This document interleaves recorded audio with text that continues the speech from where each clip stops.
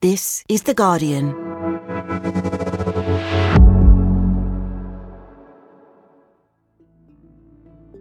Today on World AIDS Day, we hear the stories of people who've been jailed for being HIV positive.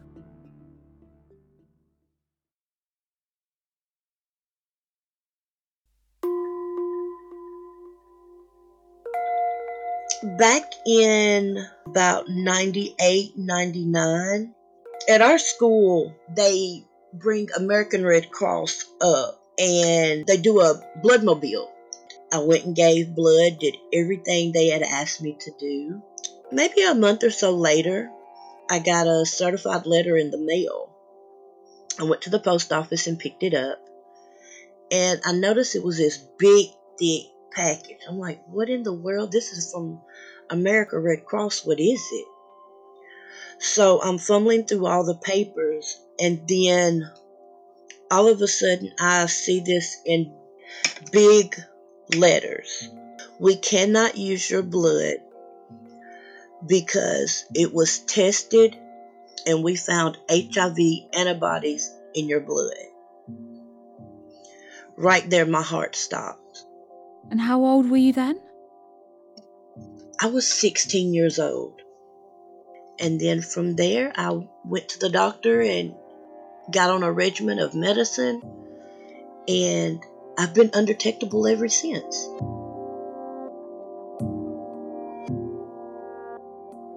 Lashanda Salinas is one of the more than 38 million people across the world who are living with HIV. Being diagnosed with this autoimmune deficiency isn't a death sentence anymore. Because of the advances in medicine, it's possible for people to live a long and healthy life, to have sex and not pass on HIV to their partner. But the stigma that became attached to HIV during the height of the AIDS crisis is still ongoing. You know, when I met people to date, it was really hard because as soon as they hear the word HIV positive, you're contagious. Which is not true, it's a misconception. Correct. Lashanda did end up meeting someone who she thought she could trust. He was an older gentleman. We met on a dating site. And, I told him I was HIV positive and he was okay with that. I even told him on the phone conversation, and I had told him when we met eye to eye. We decided that we wanted to be in a relationship. So I moved in with him. The relationship, it really wasn't going good. We did a lot of arguing.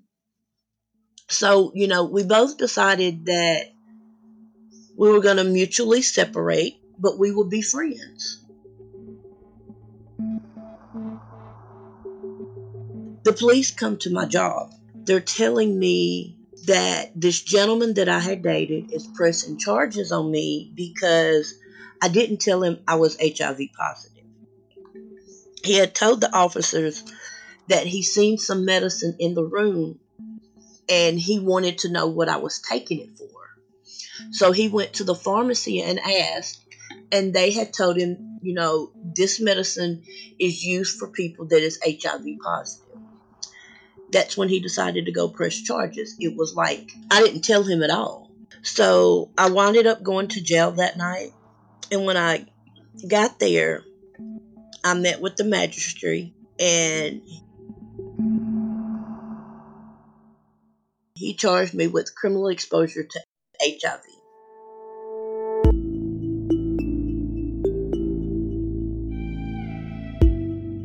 From The Guardian, I'm Hannah Moore. Today in Focus, the people sent to prison for having HIV.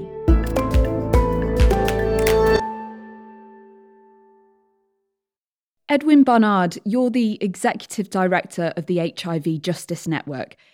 And what you do is research into the places where HIV is criminalised, and you campaign for those laws to be amended or dropped. I've been speaking to Lashanda, who's in Tennessee, and ended up being sent to jail because of her HIV status. Across the US, What's the legal situation and how do the laws on this vary from state to state? So the United States has a very complex system where each state has its own laws, but there are also federal laws. And around half of US states have laws written specifically with HIV in mind that criminalize primarily non-disclosure of HIV status before sex. Those laws can also criminalize things like spitting and biting. And there are also states in the United States that use kind of general criminal laws like assault or crazy laws like terroristic threats that have also been applied to people with HIV. It's not only in the US where these types of laws are in place for exposing someone to HIV. Yes, HIV criminalization is actually a global phenomenon. There are around 80 countries in the world that have HIV-specific criminal laws, laws that were written by lawmakers that single out people living with HIV for special treatment, usually, mandating disclosure or criminalizing people for not disclosing. And then there's a whole range of other countries, around 50, that have been using general criminal laws or using a wide range, including the United Kingdom, both England and Wales and Scotland, which of course has a different jurisdiction. Why are those laws in place? HIV-specific criminal laws started back in the 80s, and the United States was the first country to enact them in about 1986-87. Initially, many of the early laws were passed really because lawmakers wanted to be seen to be doing something about the AIDS pandemic and thought that this was potentially one way of doing something. The problem is there was never any evidence. There's never been any evidence that criminalization actually benefits public health. And in fact, it does the opposite. It really undermines public health. First of all, it contradicts 40 years of public health messaging around HIV that encourages everybody to take responsibility for their own sexual health. And criminalization instead assigns responsibility for HIV prevention to people who know they're HIV positive. When these laws are then incorporated into the public health system, it can really undermine trust between people living with HIV and health professionals. It can deter people from talking openly about their sexual practices and looking for advice to minimize their risk because they're afraid of that being used against them in a criminal investigation. It's astounding to me that these laws, many of which were made in the 80s at the height of fear around HIV and AIDS, are still on the books today when there is treatment available. Why haven't they been dropped from the law books across the states and across the world? Well, there is a slow realization among some law and policymakers in some countries that these laws are not fit for purpose. Where policymakers have listened to civil society, to the UN, to public health officials, they have acted. And so there are countries in all parts of the world that have had HIV-specific criminal laws that have repealed them, including Zimbabwe this year and the Democratic Republic of Congo a few years ago on the African continent. A number of countries across Europe have also removed their laws. But I think the problem is that it's just not on policymakers' radars. And the idea of decriminalizing HIV is often not seen to be a very popular thing to do. In your work, what are you able to do to try and change attitudes in terms of both raising awareness, but also changing the ideas that policymakers have across the world? So the key thing, of course, is we need to gather the evidence of the harms of HIV criminalization and also tell the very powerful human stories of people who have survived prosecution. That is a very powerful way of ensuring that policymakers hear about the harms of the laws that they themselves may not have passed. These laws may be 10 or 20 or 30 years old, but that's how hearts and minds are changed. The good news, though, is that in the past 10 years, the situation has been improving. This is primarily due to the people living with HIV who've raised awareness of how unjust and unscientific and unhelpful these laws and prosecutions are. And they've ended up getting a huge amount of support from public health agencies, including the CDC. And in fact, last year on World AIDS Day, President Biden actually said that HIV criminalization was a problem that states needed to sort out.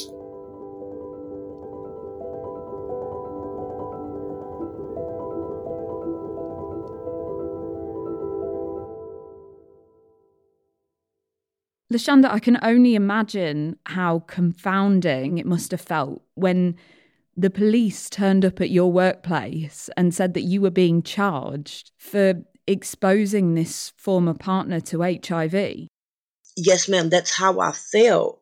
And I was in this daze of, okay, is this a dream? Are they playing with me? Is this some type of prank? And, things didn't set in until I got to jail and heard that door slam behind me. And that's the worst feeling I felt in my life, because not only that, my dad was in the hospital dying from brain cancer. And my mom was there with them. And, I had to call my mom and say, Mom, you know what? Your baby girl is going to jail because my ex is claiming that he didn't know I was HIV positive. Gosh, so where was your mind at that point? It was hurtful because I know the real truth, because I did tell him. When I went to jail to do my plea, to court to do my plea and to take it, they just told me 3 years probation granted. So I thought everything was done. I just had to be on probation for 3 years. And what was the reality? The reality was I was a sex offender. In the eyes of the law, you have to sign on to the sex offenders register. Yes, ma'am. That's the most terriblest thing, because I didn't know, being that it was a sex crime, as they called it, that I would have to be on the registry. And that has been the hardest part of my life. What does it mean for your life to have to be on the sex offenders registry? I had to sit in a classroom with guys that have intentionally molested children.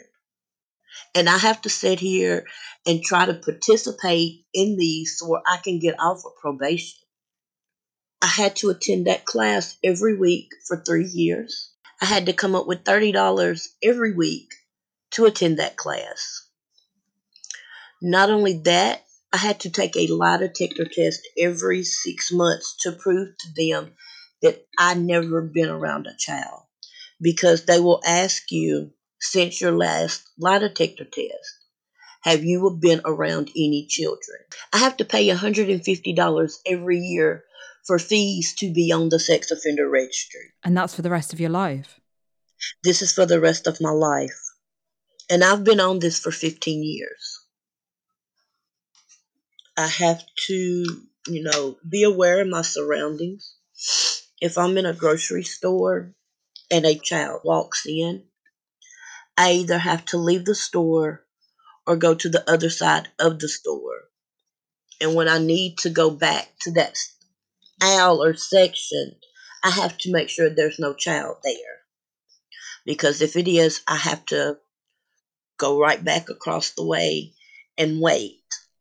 And having that criminal conviction, in what other ways does that impact your life in terms of, finding a job, finding somewhere to live, starting relationships if you want to do that?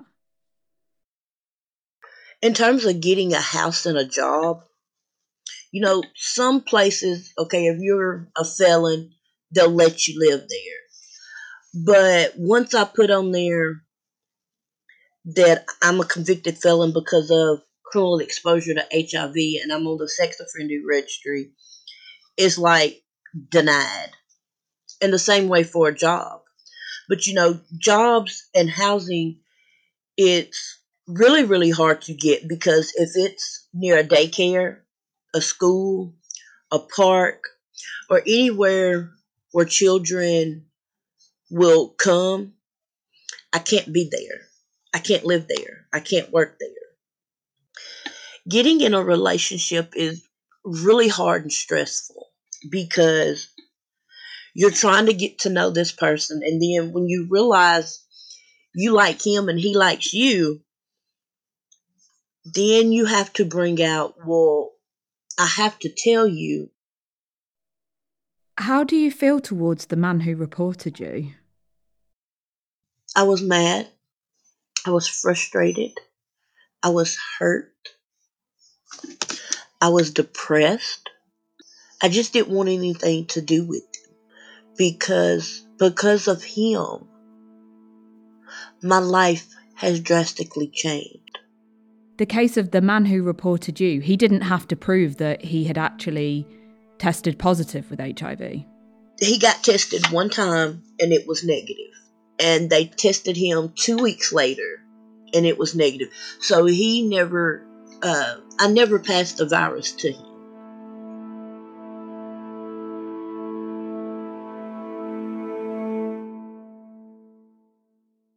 Amelia Abraham, you've written about HIV criminalisation for The Guardian. Since the 80s, when many of these laws were brought in, medicine has advanced so much. And getting an HIV diagnosis isn't a death sentence anymore. As in Lashanda's case, she's been taking medicine since she was a teenager, which means that the virus is undetectable. Can you just talk me through what treatments are available to people now? Right, so you're totally right. With the drugs that are now available, you can live a long, healthy life. These drugs, antiretroviral drugs, came in 1996, and since 1996, they've improved drastically. You do have to take medication every day, but ultimately, you can live a very healthy life. And the other thing that these drugs do, these therapeutic drugs, is they can bring your viral load low enough so that you are not able to transmit the virus. They call that undetectable equals untransmittable. And a lot of people that I spoke to who have been criminalised under these laws were actually untransmittable at the time that they were arrested.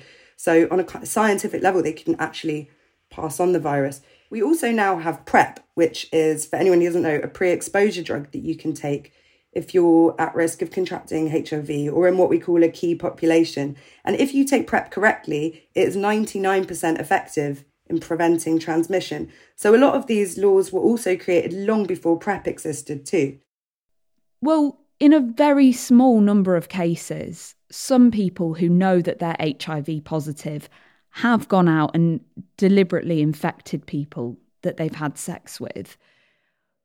What would be the fair way to deal with that under the law? So the fair way to deal with that would be to prosecute when there is proof of intent without reasonable doubt. And that would target these specific cases of malicious intent to pass on HIV, rather than sort of acting as an umbrella law that catches all these other people into it. Really, these laws should hinge around intent to pass on HIV. And the way that they're applied at the moment really doesn't necessarily hinge around criminal intent.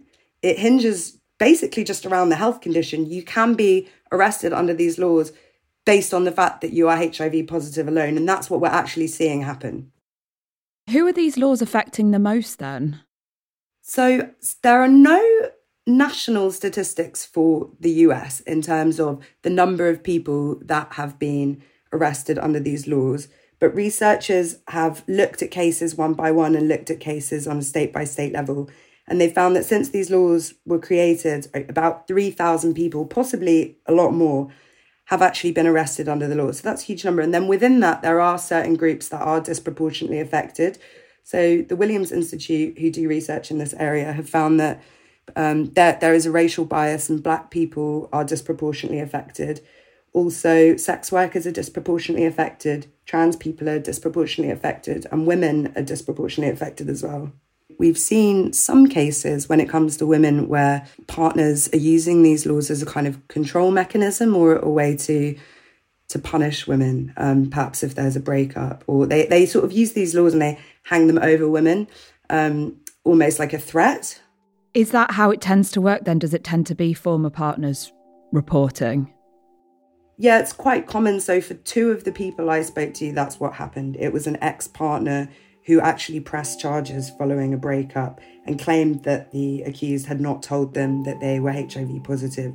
Whereas both the people I spoke to say quite adamantly, I told this person at the start of the relationship that I was HIV positive. And these laws were almost used, as a way to punish them following the breakup.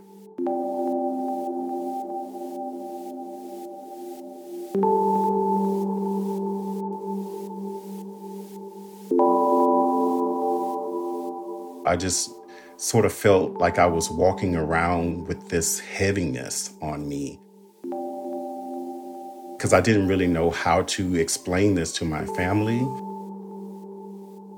or to anyone, really.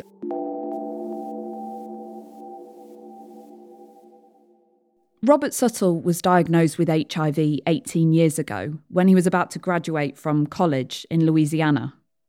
Even though I was in a state of shock, I had to get it together because I still had to work, still had to finish school, and I still had to figure out what the future was going to be beyond graduating. So I had to just carry all that with me in sort of a state of silence within myself internally. How did you negotiate romantic or sexual relationships once you knew about your status? Thank you for that question. It's a great question because I always say that when you're diagnosed, you're not automatically given the skills to negotiate how and if and when to disclose your status. Is something that you just have to test it and try and see because people generally respond all sorts of ways when they're introduced or faced with this issue around HIV. And not a lot of people are very receptive. Not a lot of people are very reasonable. And I think that creates a greater problem in our world, especially as it relates to stigma. But for me, it took me a while. It just took me a while to really get comfortable with living with HIV myself. Again, besides the disclosure, it's like really accepting it yourself. I wasn't in denial or anything. It's just really embracing that this is now a part of me, a part of my life. And how do I navigate living with that and carrying on? But you did eventually find somebody that you wanted to be with. Yeah, so I did eventually meet someone in a casual way. And in this instance, this was New Year's Eve of 2007 going into 2008. And so we were out with some friends. And this guy that I like, we went home together and I was on treatment at that time. And we did end up having sex and we ended up getting to know each other over like a 3-month period. At the end of the 3 months, the relationship ended. It was a very, as I say, contentious type of relationship. I felt I disclosed at the beginning of that relationship. I thought we were fine. But when he was upset with me, I think it added fuel to the fire by sort of focusing on my HIV status. I think it compelled him to press charges against me for not disclosing it. And as a result, I was arrested. And I was arrested at work in front of my colleagues. And what's so ironic about it is that I was working at the Court of Appeal. I was arrested there in front of my colleagues in the office where I worked there at the court. So that had to have been one of the most embarrassing moments of my life. I was convicted for, in Louisiana, the statute, it's called intentional exposure to the AIDS virus. And with that required a prison sentence. I did 6 months in prison, and also it required that you had to register as a sex offender for 15 years. And what can you say in defence? Because it strikes me that this is a case of one person's word against another. Your former partner saying, Robert didn't disclose his HIV status to me, and you saying, yes, I did. You know, when you're going through it, it doesn't seem like you have a voice. It doesn't seem like you have an opportunity to really state what needs to be said. Because in my experience, it was as if like I didn't have a right to say anything, even though I had an attorney. But none of that really mattered because of the fact that I'm being accused of something that seems to be so egregious and awful simply because of how you're being processed through the court system or how the fact that you're being treated in jail. I mean, you're being arrested. You're losing your job. You're losing your livelihood over something related to your status. So it's almost like you're guilty before you're even proven innocent when it should be the opposite, right? And one, if you're in court going through this, you must have done something wrong because surely no one's having sex with a person living with HIV. You know, it's like this assumption that you're out here doing wrong with your status. And so this narrative is set. So you don't have a really great way of defending it, really, because everyone's perception is that if someone's having sex with someone that's HIV positive, they must be being deceived or they must be being tricked into doing that. And that is so not the case. So I really didn't know everything that I understand now then, but even then I didn't feel like I had a voice.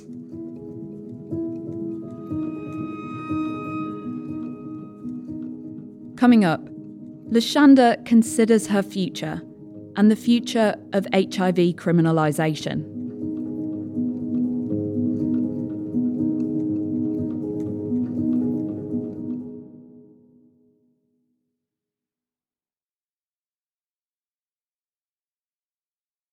Lashanda, how would you describe what your life is like now, day to day?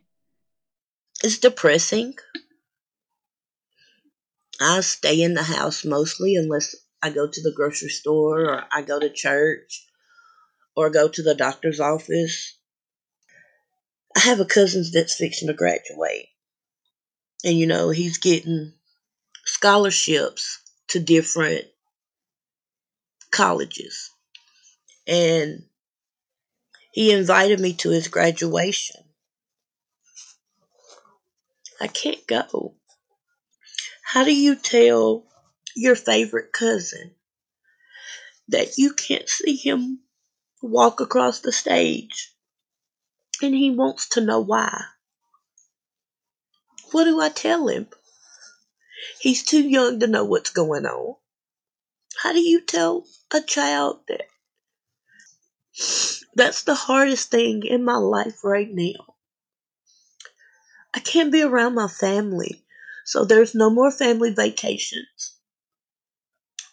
When I do go to a person's house, I have to hope and pray that they don't bring their kids.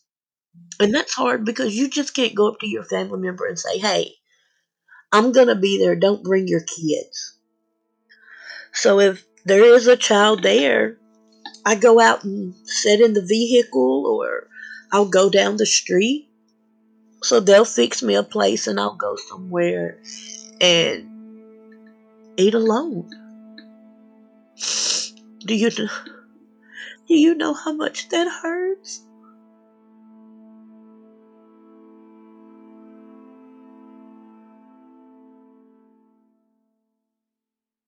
How does it feel to you? I mean, to be educating people, to be passing on that knowledge, to be doing that advocacy work, to be talking to lawmakers in Tennessee, where you live.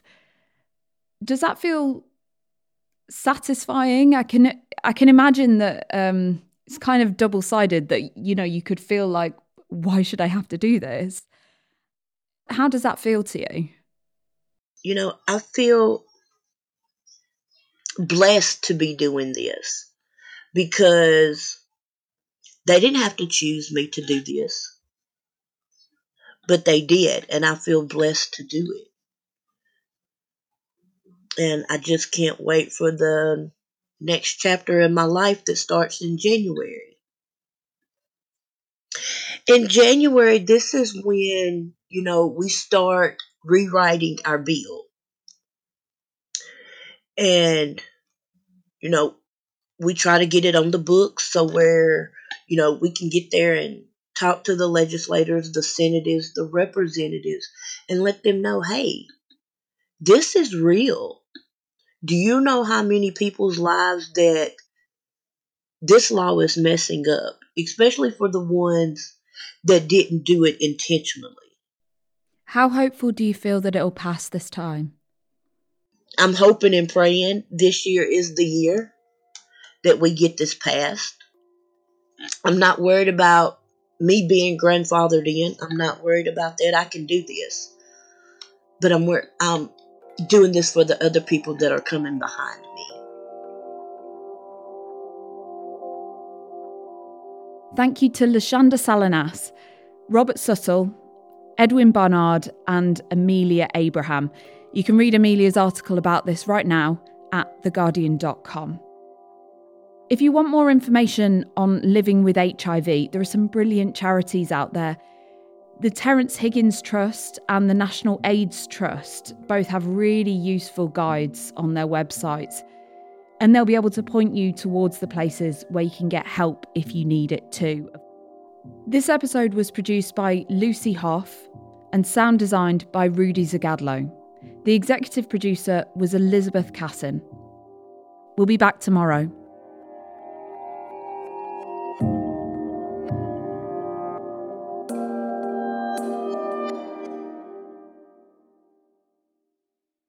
This is The Guardian.